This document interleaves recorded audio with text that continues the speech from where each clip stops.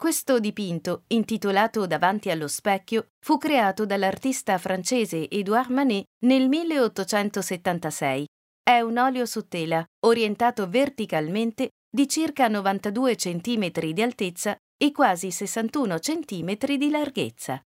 Nel quadro, una donna di corporatura media che volge le spalle all'osservatore si guarda da vicino allo specchio, in quella che sembra essere una camera da letto o uno spogliatoio.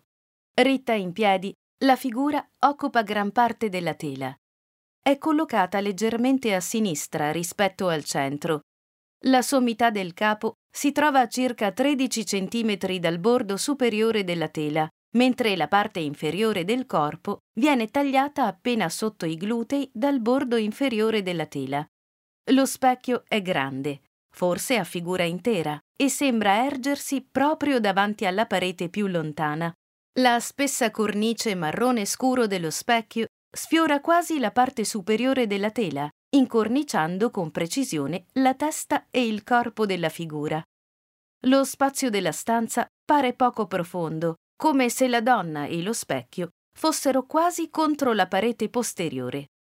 La superficie riflettente dello specchio è rivolta verso l'osservatore, ma non si riesce a distinguere un'immagine chiara della figura riflessa. La sua precisa identità rimane un mistero. Vestita solo in parte, la figura indossa un corpetto azzurro e una morbida gonna bianca. La pallida e nuda superficie delle spalle e del collo lascia il posto ai folti capelli castano chiaro, raccolti in un elegante chignon. Il braccio destro ricade verso il basso e la mano sembra tirare un laccio che pende dal retro del corsetto allentato. Come suggerisce il titolo, il soggetto del quadro è questa donna che si guarda allo specchio. Si tratta forse di una passeggiatrice, come potrebbe suggerire quello che appare come il baldacchino di un letto, dipinto nella stessa tonalità di azzurro del corsetto e parzialmente visibile a destra della figura.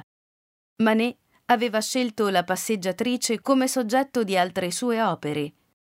Come Picasso, che dipingeva i diseredati, Manet era interessato a ritrarre fedelmente la vita moderna. Si potrebbe anche suggerire che il soggetto di questo quadro sia la stessa pittura. Manet, figura importante per l'impressionismo, ha esplorato la manifestazione gestuale espressiva della pittura. In quest'opera la pittura è densa e dinamica, applicata spontaneamente con movimenti verticali, orizzontali e diagonali, con pennellate più piccole e più grandi, e la ricchezza della pittura a olio crea una superficie luccicante, come se fosse ancora bagnata. Manet usa il bianco mischiandolo insieme a molti dei suoi colori, creando un senso di luminosità.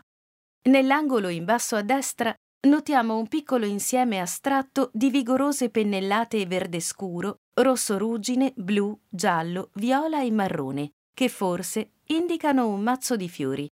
La superficie piatta dietro allo specchio è stata dipinta con la stessa tecnica, forse per suggerire una carta da parati. Il riflesso della figura è presentato non come un'immagine omogenea di viso e corpo, ma piuttosto come un altro insieme discreto di pennellate di colori che riflettono quelli della pelle, dei capelli e dell'abito della donna.